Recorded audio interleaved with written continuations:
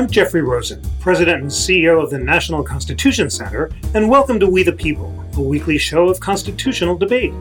The National Constitution Center is a nonpartisan nonprofit chartered by Congress to increase awareness and understanding of the Constitution among the American people.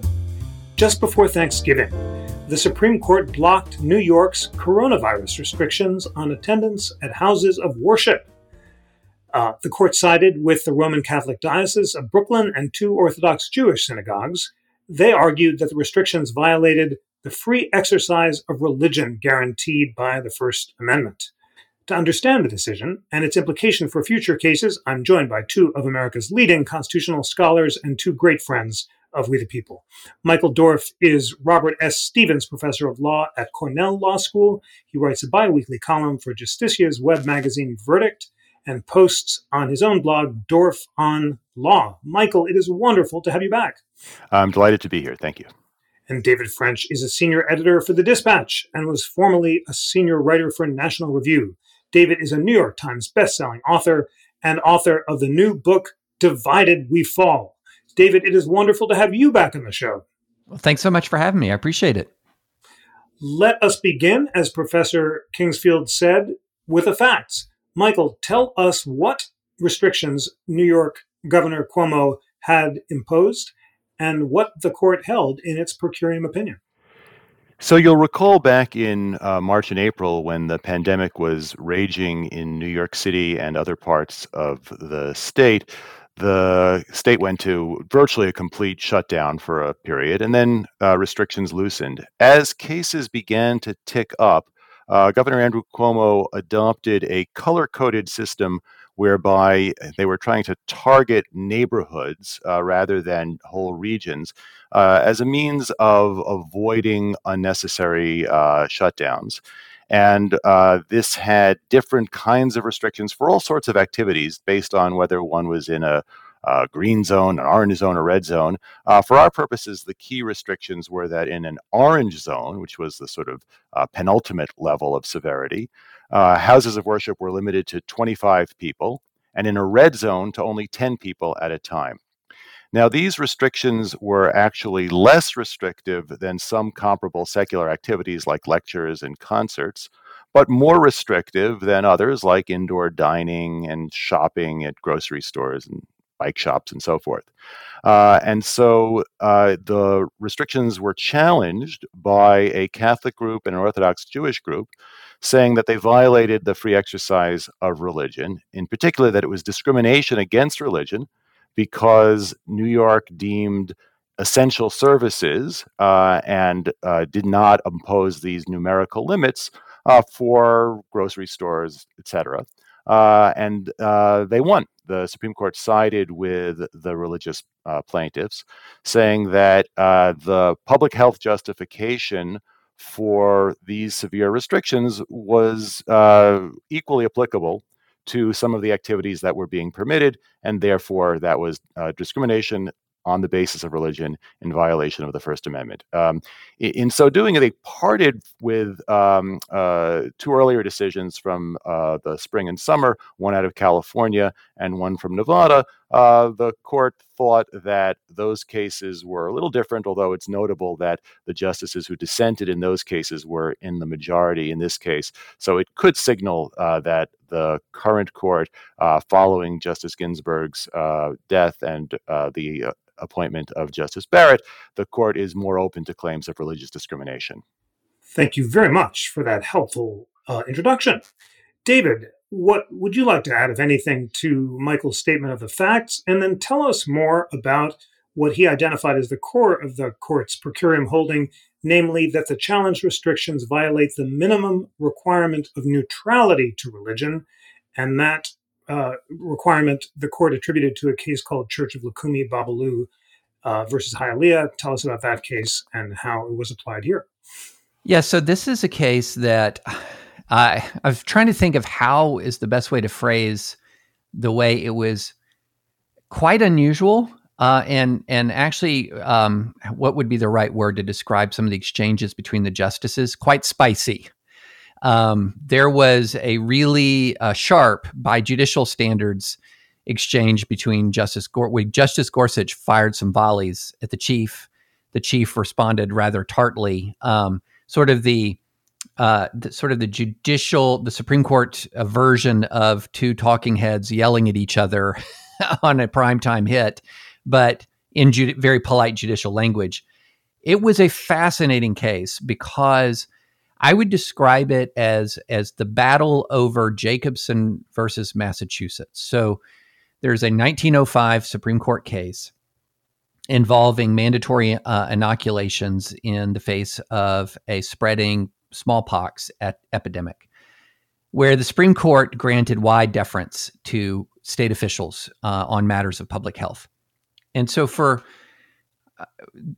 a while, there has been sort of, especially at the Supreme Court has, going all the way back to South Bay United Pentecostal Church versus Newsom. This is a California case from May. Essentially, what the justices did, or what the majority did in that case, is it cited Jacobson versus Massachusetts. And it essentially said, when officials undertake to act in areas fraught with medical and scientific uncertainties, their latitude must be especially broad. And so the question at hand was, in the atmosphere of the pandemic, and one of the key questions in the case is, in the atmosphere of the pandemic, do some of the normal judicial tests fall by the wayside? Or are we going to continue to apply kind of what you might call the normal tests, like the Smith test, as you were talking about in Church of Lukumi Babaluai, that's the best way I know how to pronounce it. Do we apply these normal tests, or do we sort of have a specific test, a different test during a pandemic, where we're going to grant broader discretion than we would ordinarily grant? And the majority in the most recent case, in the Cuomo case, said essentially, we're not going to go by Jacobson. Jacobson does not control here. The normal free exercise jurisprudence controls. Now, that doesn't mean that a church will win automatically. That doesn't mean that pandemic regulations are always going to be struck down when they restrict the activities of churches. But in this case, it violated the rule of the minimum requirement of neutrality. And also one other thing and so applying this normal test, the Supreme Court struck down the restriction. One other thing that I would note here, I think that's very, very important to the outcome, because there have been different church challenges brought in the course of the pandemic. Many of the church challenges have been brought by churches who engage in masking and social distancing. So they have limited maximum occupancy, they social distance, they mask, or in some cases they meet outside and distance and mask. And some have been brought by churches who do none of those things. There's a case winding up in California State Court involving a very large church where people aren't social distancing or masking at all. But in this circumstance, you had the religious institutions had limited their occupancy to 25 or 33% capacity, engaged in precautionary measures, and it was uncontradicted evidence that they hadn't had a single outbreak for months. And so I think those facts were very important to the court's final determination. But the bottom line is, I look at this case as a very interesting example of the dispute on how much will a pandemic not just affect the outcome, but affect the test the court applies to reach its outcome. Thank you very much for that. Michael, David very interestingly suggests that the dispute between the majority and the dissent was over to apply the ordinary rules.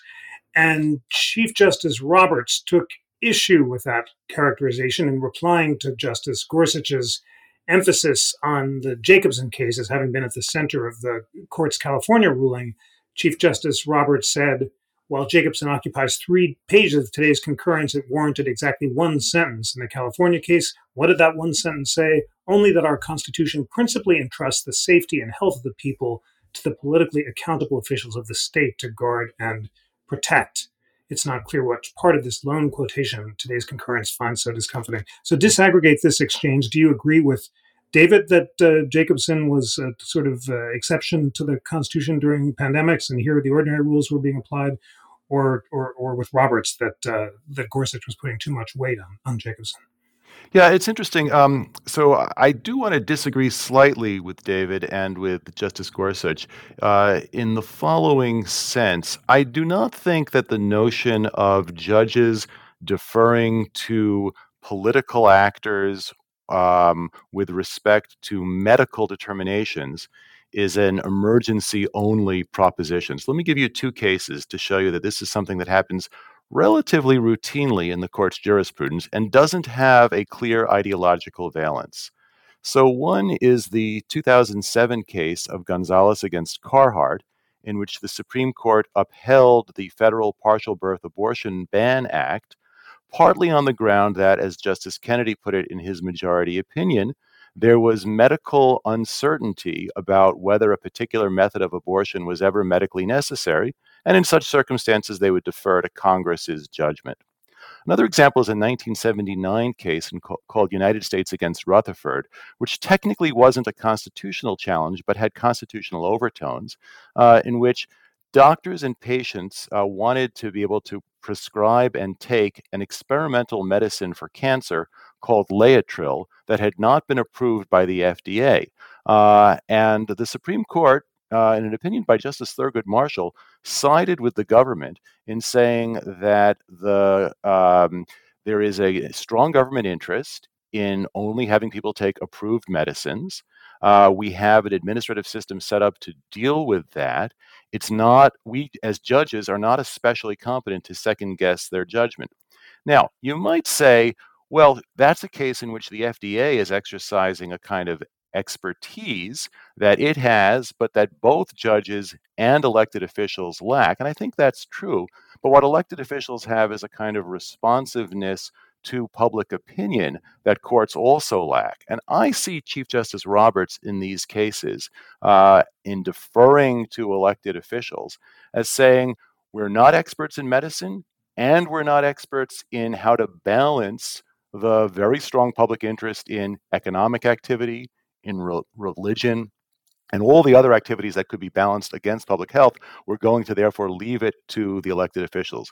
To me, that is not an extraordinary proposition only for emergencies, but a kind of background principle of constitutional law. David, your response to Michael's suggestion, and also give us a sense of how you imagine the justices would balance the public health concerns against the liberty concerns if they were to decide the case on the merits. Are there cases that would guide them in that balancing act, and what would they do? Well, I think that let's say, for example, rather than dealing with the minimum requirement of neutrality, let's say, for example, you were applying strict scrutiny to a governmental restriction related to the pandemic. Many of these restrictions will pass strict scrutiny. There's a compelling governmental interest, for example, in limiting the spread of a deadly disease. Many of these restrictions, especially, for example, social distancing, masking, are the least restrictive means of advancing this compelling interest. And so I think one thing that needs to be stated clearly is that, and contrary to a lot of the commentary you saw online, is that this was not a sanction. This case did not create precedents for a sanction for super spreader events. What it was saying is that the specific regulations here were not neutral. It was not saying that a pandemic-related regulation, if it limits religious activity, is going to always be struck down. It doesn't say that at all. I think one of the problems you have if you're talking about pandemic-related regulations and deference, it seems to me hard to argue that there hasn't been an extraordinary level of deference. For example, when you talk about the case that came out of Nevada, where you had limits on church attendance that didn't apply to, for example, being in a casino. And so in a normal, non-pandemic kind of situation, that case is a winner every time on the part of a free exercise change, and a free exercise claim. in the pandemic, it was that there is, in fact, something about this pandemic that was increasing deference for a time. And I think one of the things that Gorsuch says in his concurrence is, as we learn more about the pandemic, courts are then able to start to apply the kinds of normal scrutiny that they apply to, even to health-related restrictions. There isn't a doctrine that just sort of says if there's a health justification, we wash our hands of the case. They'll be subjected to scrutiny. There will be some judicial analysis of this, and I think that that's one of the.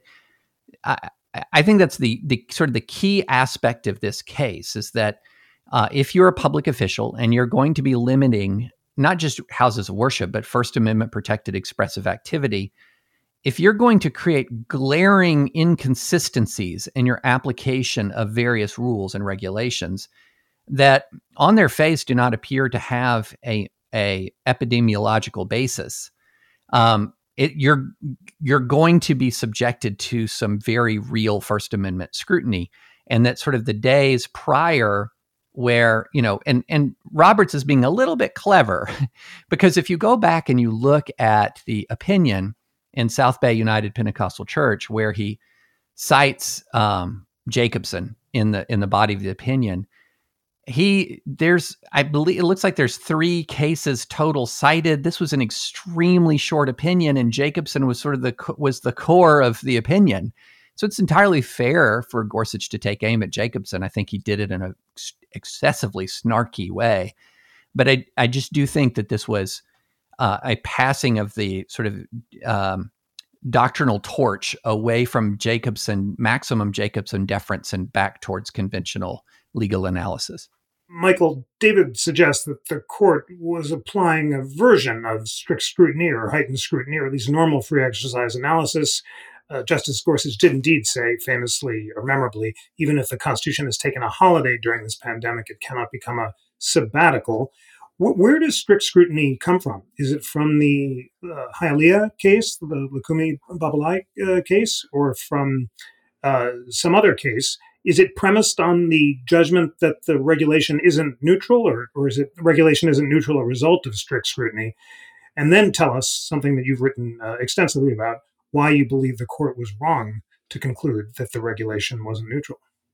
So the background to the Lukumi case is an earlier case called Employment Division against Smith, which involved the ritual use of peyote by 2 Native Americans in Oregon.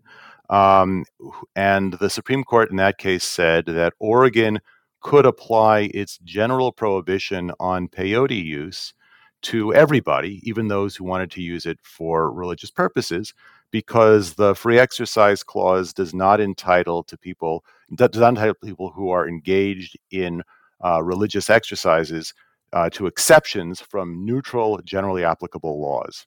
In the Lukumi case, the city of Hialeah had adopted a series of ordinances that targeted specifically the practitioners of Santeria. And so it was a case of discrimination. And so the rule coming out of the combination of Smith and Lukumi is that neutral laws of general applicability, meaning just general laws that don't single out religion, are only subject to rational basis scrutiny, the minimal scrutiny that applies, even if in a particular case they burden somebody's religion.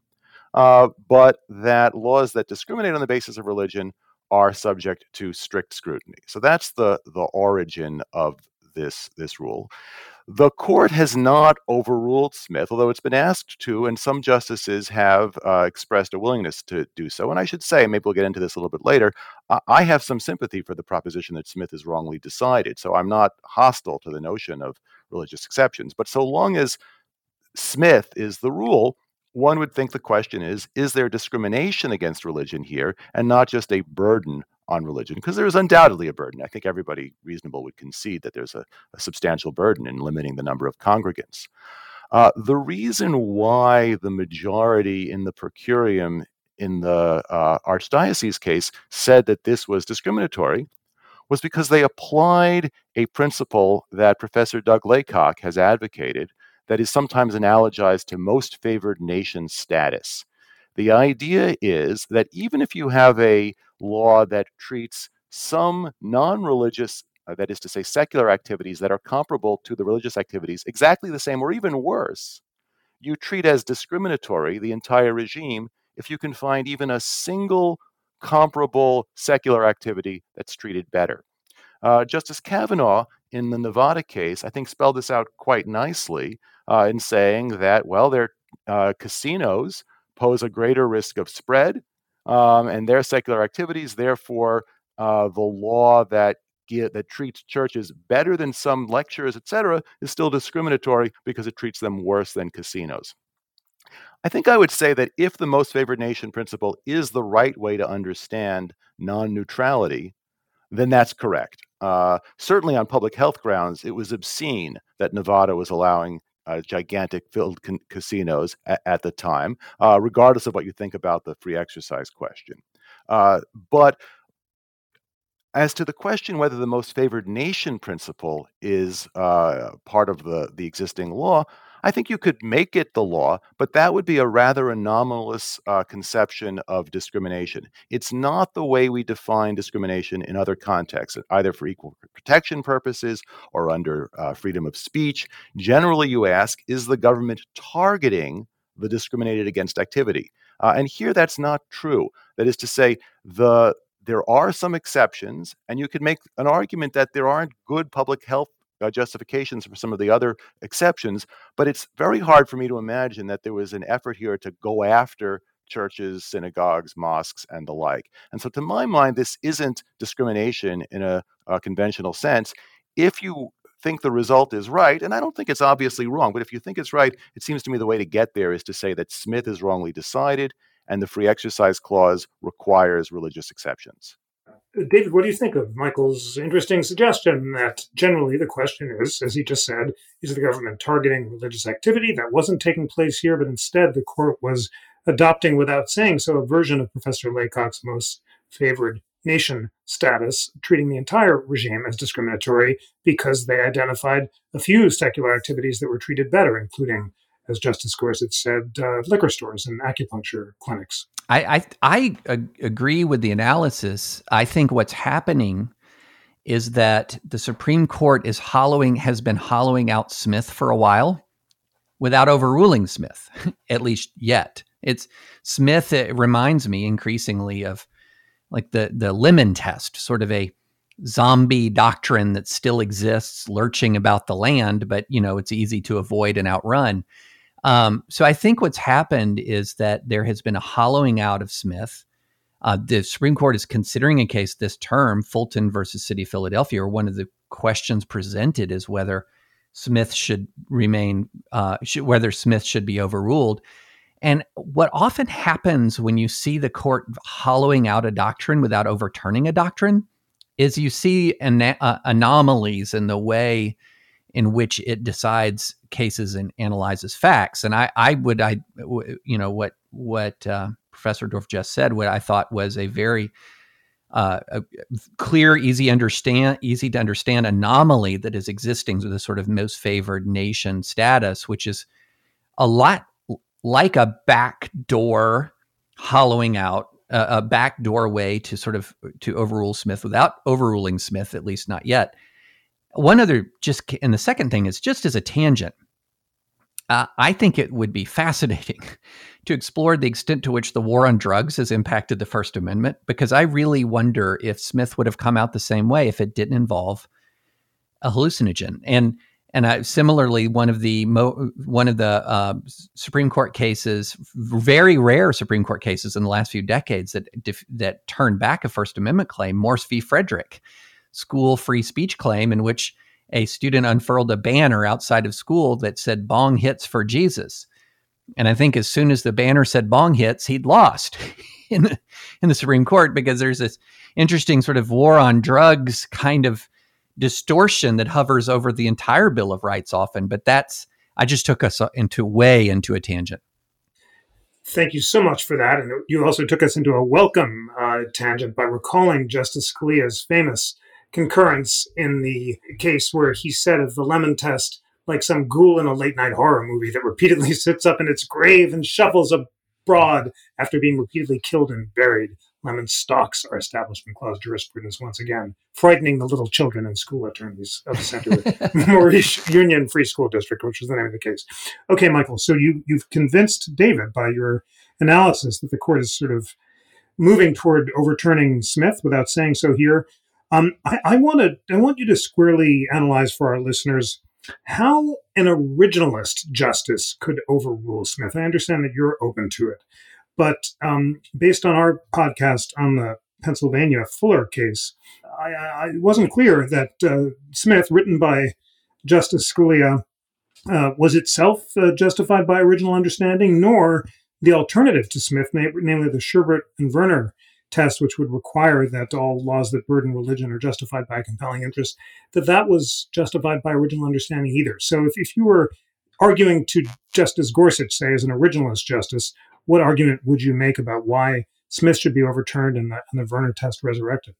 So to be clear, I myself am ambivalent about whether Smith ought to be overturned. I thought it was wrongly decided as an initial matter. I'm not sure whether there is enough of the sort of secret sauce one needs to overcome the requirements of stare decisis to overturn it. The reason I am a little bit cautious is I worry a fair bit that in the hands of this court, going back to the Sherbert regime, which, to be clear for our listeners, is the rule that says that even a neutral law of general applicability is subject to strict scrutiny where it burdens free exercise. To go back to that rule these days, I think could potentially threaten anti-discrimination law, especially with respect to gender identity discrimination and sexual orientation discrimination. And there are lots of cases in the pipeline that suggest that.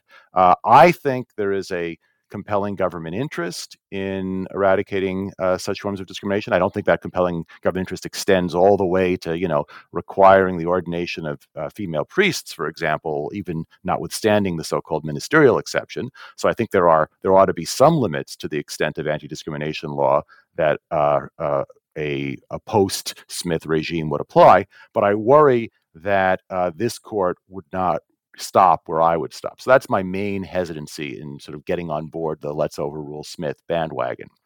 But if I were hired as an attorney, a hired gun to make the argument, well, sure.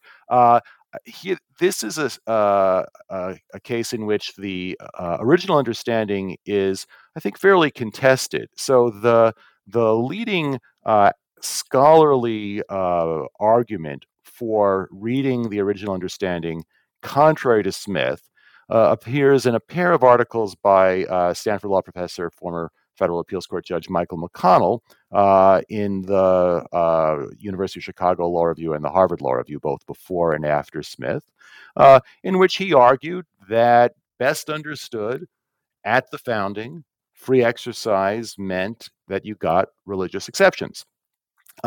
There is some pushback against that. You see some of the pushback playing out in the Supreme Court cases. Justice Souter, who I think was the strongest champion of McConnell's view, because he didn't much like the Smith decision.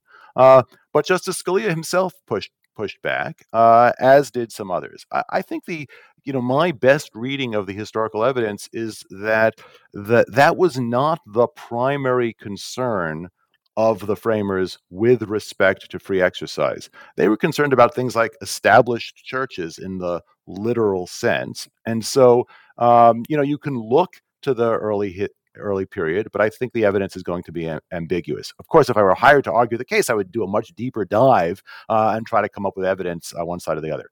There's also the question of when you look, right? These are cases coming out of the states. The First Amendment, by its terms, doesn't apply to the states. It only applies to Congress. Even if you say, well, it applies to the whole of the federal government, under Barron against City of Baltimore, the Bill of Rights doesn't apply to the states. What makes the First Amendment applicable to the states is incorporation via the 14th Amendment. And so you might want to look not to the state of free exercise thinking in 1791 when the First Amendment was adopted, but in 1868 when the 14th Amendment was adopted, and see what people thought it was that they were incorporating, to the extent that we think it's the 14th Amendment that does the work of incorporating the First Amendment as against the states. I should say that Justice Scalia doesn't do much of any of that in the Smith case itself. What he mostly argues is on sort of judicial competence grounds that it would be, not consistent with the role of the court to apply strict scrutiny to laws of general applicability, and thus they oughtn't to do so. And there, I think the best response to that argument is that the court hasn't seemed to had a problem doing exactly that thing in construing the Religious Freedom Restoration Act, which, while not valid as a limit on the states, is valid as a limit on the federal government and has been applied by this court as recently as the past term to limit federal action. And so the judicial competence argument kind of fades away. And as I say, the historical argument is at best uncertain. So I think there, again, if you're hiring me as a hired gun, I think I can do a pretty good job of making an argument to overrule Smith. Thank you so much for explaining that doctrinal debate so well. David, if you were arguing for the court to overturn Smith on originalist grounds, what would you say? And why do you think it is important that neutral laws of general applicability should be subject to strict scrutiny when they burden religion? And if the court were to accept that test, what would the implications be? So, well, the first thing I would do is if I had any spare money lying around, I'd hire Professor Dorff as my hired gun to make the arguments that many of the arguments he just made. Without repeating, his arguments, there's a couple of things to acknowledge, I think, or one thing to acknowledge about many originalist arguments about the First Amendment. And that is, there's not a huge amount of literature that you can draw on that's really helpful in explaining an originalist application of the First Amendment to, for example, an expansive, large administrative state. I mean, we have a lot of free speech doctrine. We have layer after layer after layer of free speech doctrine that both judges nominated by more progressive presidents and judges nominated by more conservative politicians tend to agree with viewpoint neutrality requirements, time, place, and doctrine surrounding time, place, and manner restrictions. If you look at a lot of First Amendment jurisprudence over the last 10, 15, 20 years, you're going to see a lot of cases that are 7-2. You're going to see some 9-0s in there. You're going to see a lot of consensus brought on the part of justices who have different political philosophies. And part of the reason for some of that consensus across these different political philosophies is it isn't as if there is a very, very clear originalist roadmap for all the subparts of the First Amendment, as opposed to a very clear roadmap under competing judicial philosophies. The reality is there has to be some judicial test making in the course of adjudicating these disputes. And one thing that I would say about the free exercise clause and why I dislike Employment Division v. Smith strongly. I mean, I got to law school the year after it was decided, and when like all 9 members of the Religious Liberty Bar were up in arms about religious liberty was a much less culturally contentious issue at that time than it is now. But I've strongly disliked Smith in part because as if you're talking about original understanding of the First Amendment and original public meaning of the First Amendment, I think it would be rather surprising to the drafters of the first and those who ratified the First Amendment and those who were understanding its meaning in the time. Of course, it would only apply to the federal government, not the states, but that religious free exercise would be so subordinate to the free speech clause, so impotent compared to the free speech clause post Employment Division v. Smith. It was as if Employment Division v. Smith just demoted free exercise. So that in a kind of a fundamental conceptual way, in my view, was contrary to the original public meaning of the First Amendment, which was placing free exercise in the absolute sort of hierarchy of individual liberties. And so what Employment Division v. Smith did was it just demoted it. It drained it of much of its potency. And, it's interesting, as these issues have been working their way through the court system, that you can see the parameters of an emerging judicial, I'm not going to say consensus because there's still sharp divisions, an emerging judicial determination of a lot of culture war disputes in the conflict between, say, free exercise and non-discrimination law or free speech and non-discrimination law. And it's the dichotomy between Bostock and the ministerial exception cases. In Bostock, there was 6-3 margin, Justice Gorsuch writing the opinion, extended protections on the basis of sexual orientation and gender identity under employment non-discrimination protections on the basis of sexual orientation and gender identity into Title VII, in construing them as discrimination on the basis of sex. At the same time, the court just really widened the scope of the ministerial exception. So essentially what seems to be happening is the court is creating a secular and sacred distinction in the application of non-discrimination law, so that in the secular context, say secular workplace, non-discrimination law is going to have broad purchase. In a religious environment, like a church or a ministry, non-discrimination law is going to have much less purchase. And I feel like that's the overarching doctrine that is developing right now. Thank you so much for that very interesting observation. There is indeed a multi-partisan consensus of the kind you describe, applying anti-discrimination norms in the workplace, but not outside of it. Michael, your response to David's interesting suggestion, and then I'd like to put on your other hired gun hat, basically argue the other side. And if you were arguing against the overruling of Smith to the originalist justices, what would you say?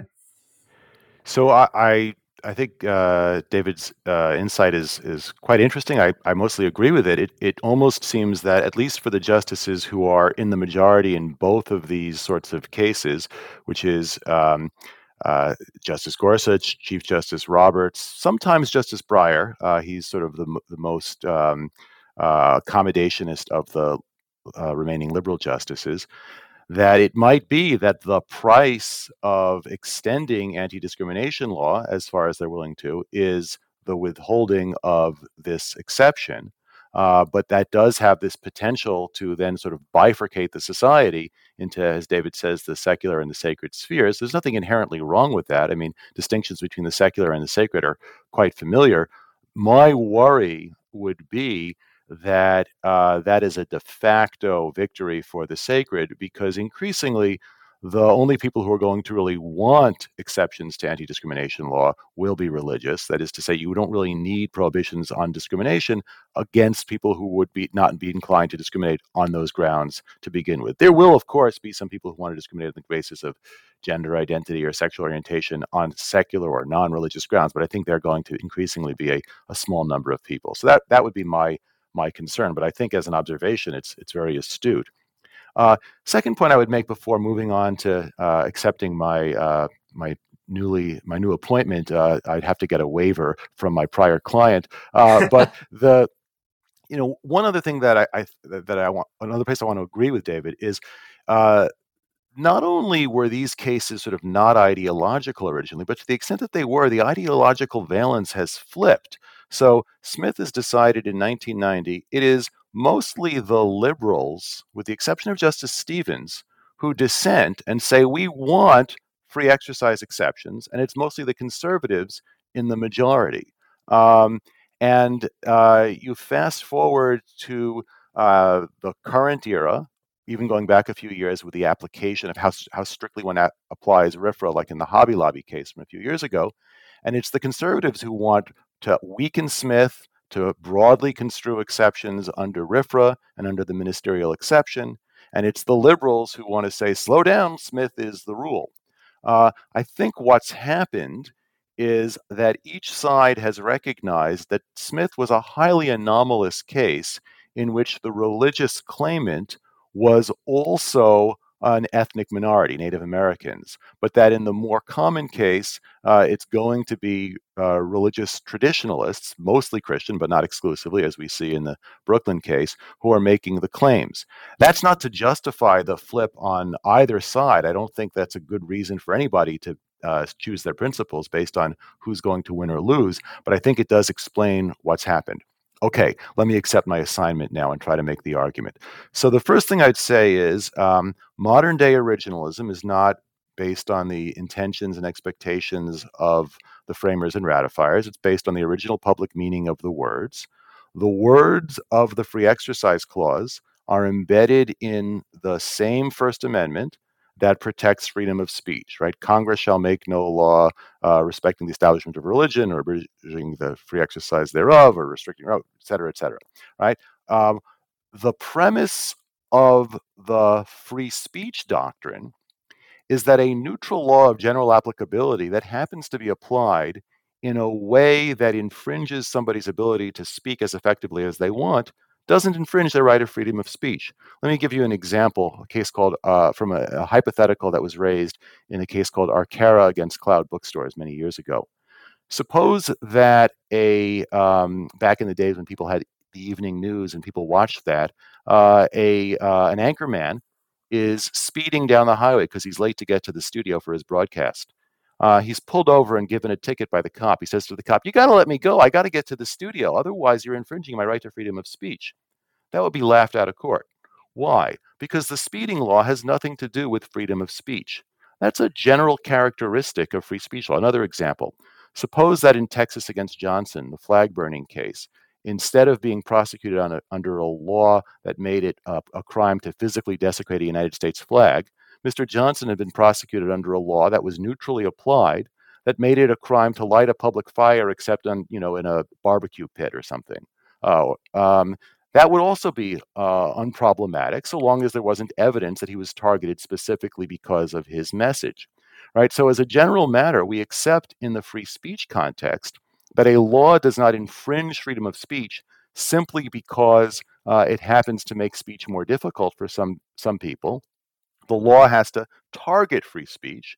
And since it's the same First Amendment, I would say, on original public meaning grounds, the same rule ought to apply, at least if we're going to be semantic originalists with respect to free exercise. Bravo. Thank you very much. And your waiver is now repealed. You can go back to your previous assignment. David, this has been a great doctrinal debate. I do want to ask you about the implications of this ruling for future COVID restrictions in churches. You've emphasized that here the churches were behaving responsibly and were being discriminated against. Religious worship was being singled out for different and worse treatment. Do you imagine this court will and should create bars to COVID-based restrictions on religious worship for the duration of the pandemic? And then more broadly, I hear you arguing that free exercise shouldn't be treated as a second-class right, that something closer to strict scrutiny would apply. Different conservatives and libertarians would take this in different directions. What are the kind of exceptions that you believe the court should and may well recognize under this higher scrutiny in the future?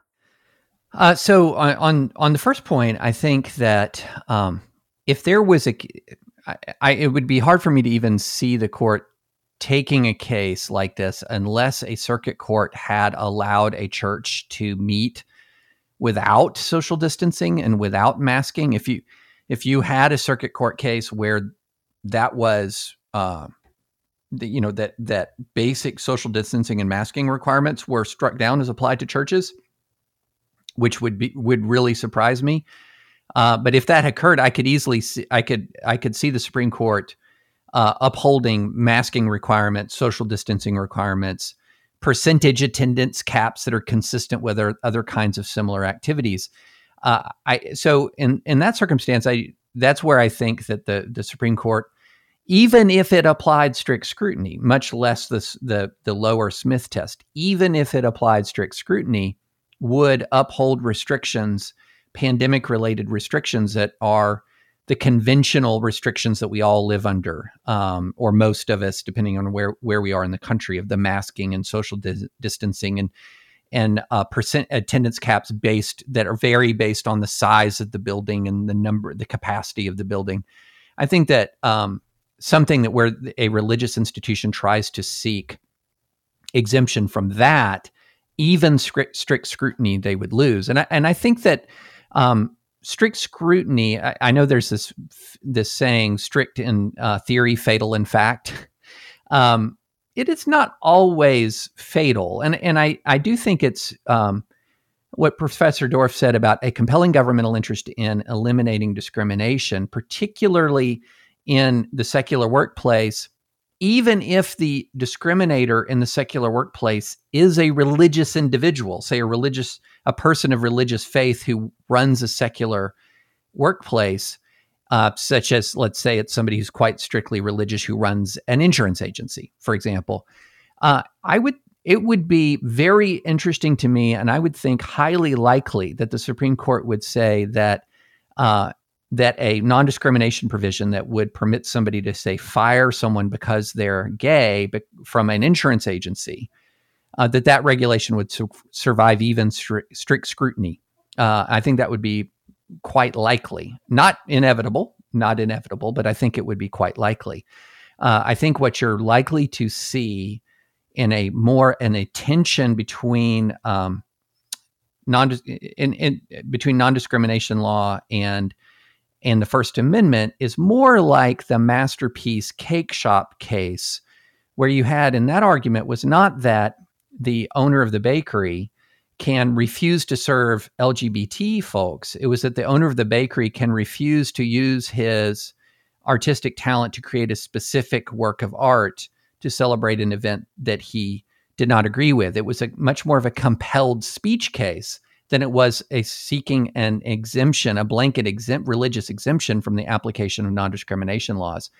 In fact, I would say, in many ways, some of even the most aggressive of the religious liberty organizations are very reluctant to bring a case on behalf of a secular employer that seeks a blanket exemption from non-discrimination laws on the part of the religious employer. I mean, we actually have what was the Piggy Park case, where the Supreme Court in the civil rights era, back when the strict scrutiny standard applied to religious liberty, essentially laughed out of court the idea that race discrimination could be justified as a religious free exercise in a private business establishment. So I think the sort of the ability of a religious person to say in a secular workplace to say, I have a discriminate for free card. I don't see, even in a strict scrutiny environment, the court being all that hospitable to the claims. I think that it's going to be much more hospitable, as we've already seen, quite frankly, when non-discrimination law collides with a religious institution as opposed to a religious individual who's running a secular institution. Michael, do you agree with David or not that the implications of this heightened scrutiny for religion will not be that secular employers will seek and the court will grant blanket exemptions from anti-discrimination laws, but instead more targeted refusals to compel speech, as in the Masterpiece Cake case? Or do you think that we're heading down a road that could lead to broader exemptions from anti-discrimination laws? And if so, what kind of exemptions do you envision? So I generally agree, and I hope he's right, because I think that the vision David lays out is fairly attractive. Let me say one thing that troubles me about the current trend as I see it, and then I'll say a word about Masterpiece Cake Shop. So one of the things that I think we've seen increasingly is the court has indulged what I regard as fairly extravagant conceptions of complicity, right? So let me give an example. So if an employee at a public hospital says that a doctor or a nurse says, I have a profound religious objection to abortion, I think we would all say that in a Sherbert, that is to say, anti-Smith sort of regime, that person has a very, very strong claim to say they don't have to participate in performing abortions, right? They'd be physically engaged in doing something that they find to be against their religious principles. there are intermediate cases, but at the other extreme, you have cases like the Little Sisters of the Poor, which was not decided on this exact issue. It was decided on complicated administrative grounds. But the objection that the Little Sisters of the Poor had was that they didn't want, so back up, under regulations implementing the Affordable Care Act, employers must provide health insurance for their employees or pay a very steep fine, and that insurance must cover contraception. Certain forms of contraception are regarded by certain people as forms of abortion, and they object to having to do that. But the Little Sisters of the Poor were exempt from the regulation, but they objected to signing the form saying that they wanted to get the exemption from the regulation. Now, I don't doubt that they sincerely believed that signing the form would implicate them somehow in the subsequent chain of events. But to me, that's a little bit like somebody saying, you can't send me a draft notice because I object to war. I'm a conscientious objector. And I object to even asking for my conscientious objection, because if I ask for it, you're going to then give it to me, and then you're going to draft somebody else, and that person's going to participate in the war, and then I'm going to be complicit in it. It seems to me that in a complex and divided society like the one in which we live in, if we're going to get along with one another, we need to be able to regard some things that people with whom we interact do that we don't approve of as their business, right? I don't want to live in a world in which every business is either a Chick-fil-A or a Ben & Jerry's. Never mind that I don't patronize either because I'm a vegan. But the idea that, all of your interactions in the commercial sphere implicate you in whatever it is that the people to whom you're, with whom you're exchanging goods and money and services are going to do. It seems to me the whole notion of du commerce, right, is that we can have exchanges in the marketplace or in the social sphere, and yet each retain our own principles. So one thing I worry about very much is that the court in this emerging regime is going to be too indulgent of notions of complicity that I think are incompatible ultimately with having a society in which people hold fundamentally different views. One small thing I'll say about Masterpiece Cake Shop is that, put aside how the court actually decided the case, and I think it raises this interesting question about whether baking a cake is a sufficiently articulate act to count as freedom of speech. There are nonetheless examples that are much more difficult, whether they involve religion or not, and just speech. And the best example, and I just can't help but mention this because I find it so interesting, is in the most recent Borat movie. Sacha Baron Cohen, disguised as Borat, goes to a baker and asks for a cake on which he asks her to emblazon the phrase, "Jews will not replace us." Now, the baker says she's going to comply, which is, horrifying, unless maybe she thinks he's a nut and he's going to threaten her otherwise. But you could well imagine a baker who doesn't want to do that. And if they lived in a state, and there are a few of these, that forbid discrimination based on viewpoint in public accommodations, they would have to. And that to me is a serious free speech issue. So I think there are real clashes out there, not all of them exactly like that, but who knows what's coming down the pipeline, and some of it probably should come down the pipeline. Thank you very much for that thoughtful intervention and for the first mention of the Borat movie in the We the People podcast. David, your response to Michael's comments, and then your argument to We the People listeners about why you believe that religious freedom and the Constitution require that individuals be protected against expressing speech with which they disagree. Why strict scrutiny for religion, you think, would lead to a freer society? One of the things I think that religious people, especially white evangelicals, are reckoning with right now is there is a difference between religious power and religious liberty. Okay. And what evangelicals have lost is religious power. What they have gained is religious liberty, and they don't necessarily like the trade. Okay. So this is a lot of what's distorting American politics right now. So what do I mean about the difference between religious power and religious liberty?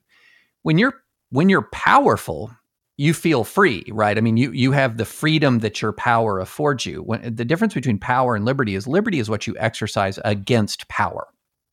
So when you are powerless relative to, whether it's a majoritarian, you're a dissenter from a majoritarian consensus, that's when you need liberty. That's when you need these legal doctrines that protect you from majoritarianism. And an awful lot of white evangelicals have been used to being, and they've come from generations before where there was a lot of religious power and not as much religious liberty. Perhaps the apex example of this is prohibition. So prohibition is sort of, the apex of that Protestant religious power in the U.S. And you would think, well, look at how much respect Christianity had in the culture. But at the same time as prohibition is being argued for and ultimately happening, these pernicious things called Blaine Amendments were just blazing their way through state constitutions. And Blaine Amendments were these extremely hostile, specifically anti-Catholic state constitutional amendments that were designed to very explicitly target Catholic education. And so that's the difference between you had a lot of religious power in the U.S. and not so much religious liberty, because if you didn't have the power, you didn't have much liberty to exercise to restrain that power. And so I think what we've seen is in the last 40, 50, 60 years, and really accelerating since Employment Division v. Smith and the flipping of the dynamic, as Professor Dorff articulated, is that an awful lot, there's been a big expansion of religious liberty at the same time that even though, white evangelicals are, say, the most powerful faction of one of our two parties in the U.S., have perceived that they've lost a lot of political power and cultural power, et cetera. And so that's created a lot of internal friction within the religious community and a lot of divide about how to deal with that, how to accommodate that. And that's part of what's happening, and all of that despair over the loss of power and lack of full appreciation of the gain of liberty is distorting our politics. I just wanted to put that out there because I think that is a very important part of the dynamic of what's happening. Now, let me make my case for liberty. America is an increasingly diverse country. It's increasingly diverse it's going to get diverse by virtually every meaningful measure from now through the foreseeable future. We're going to have increasing religious diversity. It's not that America is going to ever, in our lifetimes, become an entirely secular country. It's going to have a big secular population. It's going to have a big religious population. We're going to be diverse on ethnicity, on sexual orientation, on gender identity, on race, on, you name it. And in that circumstance, it was going to become increasingly necessary for us to embrace pluralism. And, pluralism, in my view, what pluralism essentially does, I like the moral framework of it coming from Lin-Manuel Miranda quoting George Washington, quoting the prophet Micah. And this is, every man shall sit under his own vine and his own fig tree, and no one shall make him afraid. That was a biblical verse that Washington used almost 50 times in his writing, including very famously to the Hebrew congregation of Rhode Island, telling this terribly persecuted religious minority that we aspire to you having a home in this land. And so when you default towards liberty and you default towards freedom of association, free exercise of religion, free speech, in many ways, what you're doing is you're giving meat on the bones of that transcendent moral vision of people with different viewpoints, different faiths, and different lifestyles can live together in this pluralistic land. Now, that doesn't mean, the thing about pluralism is it's not utopianism. Pluralism is not utopianism. Why? Because there's always going to be friction at the edges. And Professor Dorff has outlined extremely well some of these frictions. And so there's always going to be friction between competing communities or communities of different ideas and ideals.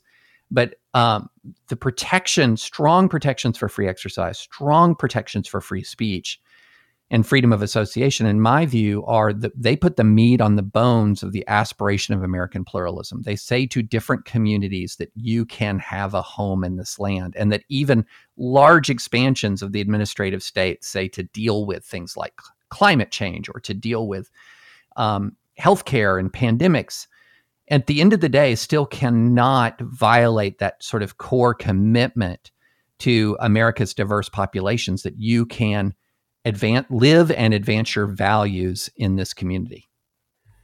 Thank you very much for that eloquent statement about religious pluralism. Thank you for quoting Washington's letter to the Hebrew congregation of Newport. Our friends at the National Museum of Jewish American History had the original a few years ago, right around the corner from the Constitution Center, and it was inspiring to see. Just as this discussion has been inspiring and civil and illuminating, and it's now time for closing arguments. Councillor Dorff, briefly, in just a few sentences, tell our We the People listeners why you believe that the Supreme Court's recent decision, Roman Catholic Diocese of Brooklyn versus Andrew Cuomo, was wrongly decided. So first of all, I'll apologize for the fact that Mr. French and I have disagreed on so little. It makes for a less interesting debate, but an enjoyable conversation.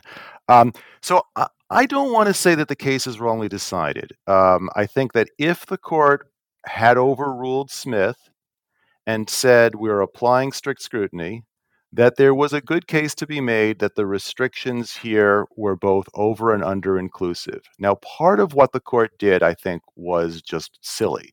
That is, they said that less strict restrictions apply to people going to liquor stores or bike shops. You don't stay in a liquor store or bike shop for more than a few minutes. You don't stay there for an hour and sing, for example. But a better rationale was suggested in an op-ed by Michael McConnell and his co-author, Max Radin, I believe, who's both law professors, in which they said, well, that's true. It's not an apples to apples comparison to compare worshipers to shoppers. But what about the workers in the bike shop? What about the workers in the liquor store who are there for potentially 8-hour shifts, exposed to many people coming in? They're less protected than are people in the worship services. And I think there's a real point there. And so I would have been much less concerned about an opinion that said, hey, Smith is wrong, we're going back to Sherbert, and now this law is not narrowly tailored. There was also a mootness issue that I thought that they could have decided a little differently. But my main objection is to how the opinion was written, and also to some potshots that Justice Gorsuch took unnecessarily at unenumerated rights that weren't really at issue in the case. David, the last word in this wonderful discussion is to you. Tell our We the People listeners why you believe that the Roman Catholic Diocese versus Cuomo decision was correct. Well, I think that as an initial matter, as a conceptual matter, I think that when we talk about the word essential, and we talk about essential services, both constitutionally and pragmatically, in other words, in the way that people live their lives, religious worship is an essential service. A religious ministry is an essential service, and so the constitutional as well as political and moral imperative of the government should be to accommodate the existence of that essential service as much as is reasonably possible, consistent with public health. And I think that at the end result of the case is consistent with that view. Now, I completely agree with Professor Dorff about the pot shots to Justice Roberts. I found that surprising coming from Justice Gorsuch, to be honest. I mean, we've sort of seen we've seen some of that from Justice Alito. Last term, he was again, to use this term, quite spicy in a lot of his opinions. And I also would prefer to see the doctrine develop through the reversal of Smith. I think that is a cleaner way of bringing First Amendment free exercise doctrine back into harmony with the intent of the founders. It's a cleaner way of analyzing, a clear and cleaner way of dealing with challenges to statutes. I would have preferred that. I don't like it when the Supreme Court just sort of chips and chips and chips and chips away at doctrine over year after year after year, which leads to often a lot of confusion, leads to sort of the zombie doctrine phenomenon. And so I'm hopeful, although I don't think it ends up that the case is going to be this great a vehicle for it as lots of folks thought, but in Fulton v. Philadelphia, that the court will just go ahead and reverse Smith. But I do think the ultimate outcome of the case is consistent with a proper understanding of the role of free exercise in the American Constitution. I think the way it got there is a little bit suboptimal, but at the end of the day, it reached the right result for perhaps some suboptimal reasoning. Thank you so much, Michael Dorf and David French, for a civil, illuminating debate that was neither tangy nor bland, but fragrant with the sweet fruit of reason, I would say, which is a real achievement. And that's the goal of this podcast, and we don't always achieve it, but we have today, thanks to your thoughtful and illuminating contributions. Michael, David, thank you so much for joining. Thank you. Thanks for having us. Today's show was engineered by David Stotts and produced by Jackie McDermott. Research was provided by Mac Taylor, Ashley Kemper, and Lana Ulrich. Thank you so much, friends, for rating, reviewing, and subscribing to We the People on Apple Podcast. We so appreciate the reviews. Please keep them coming. They help other people to learn about our wonderful work together. And as the holidays approach, please remember that the National Constitution Center is a private nonprofit. We rely on the generosity, passion, and engagement of people like you who are inspired by our nonpartisan mission of constitutional education and debate. It's been so meaningful that many of you have been giving donations of $1 or $5 online at constitutioncenter.org/donate or membership. Please keep those coming. It is a signal of our shared devotion to the enterprise of constitutional self-education and constitutional education for all. On behalf of the National Constitution Center, I'm Jeffrey Rosen.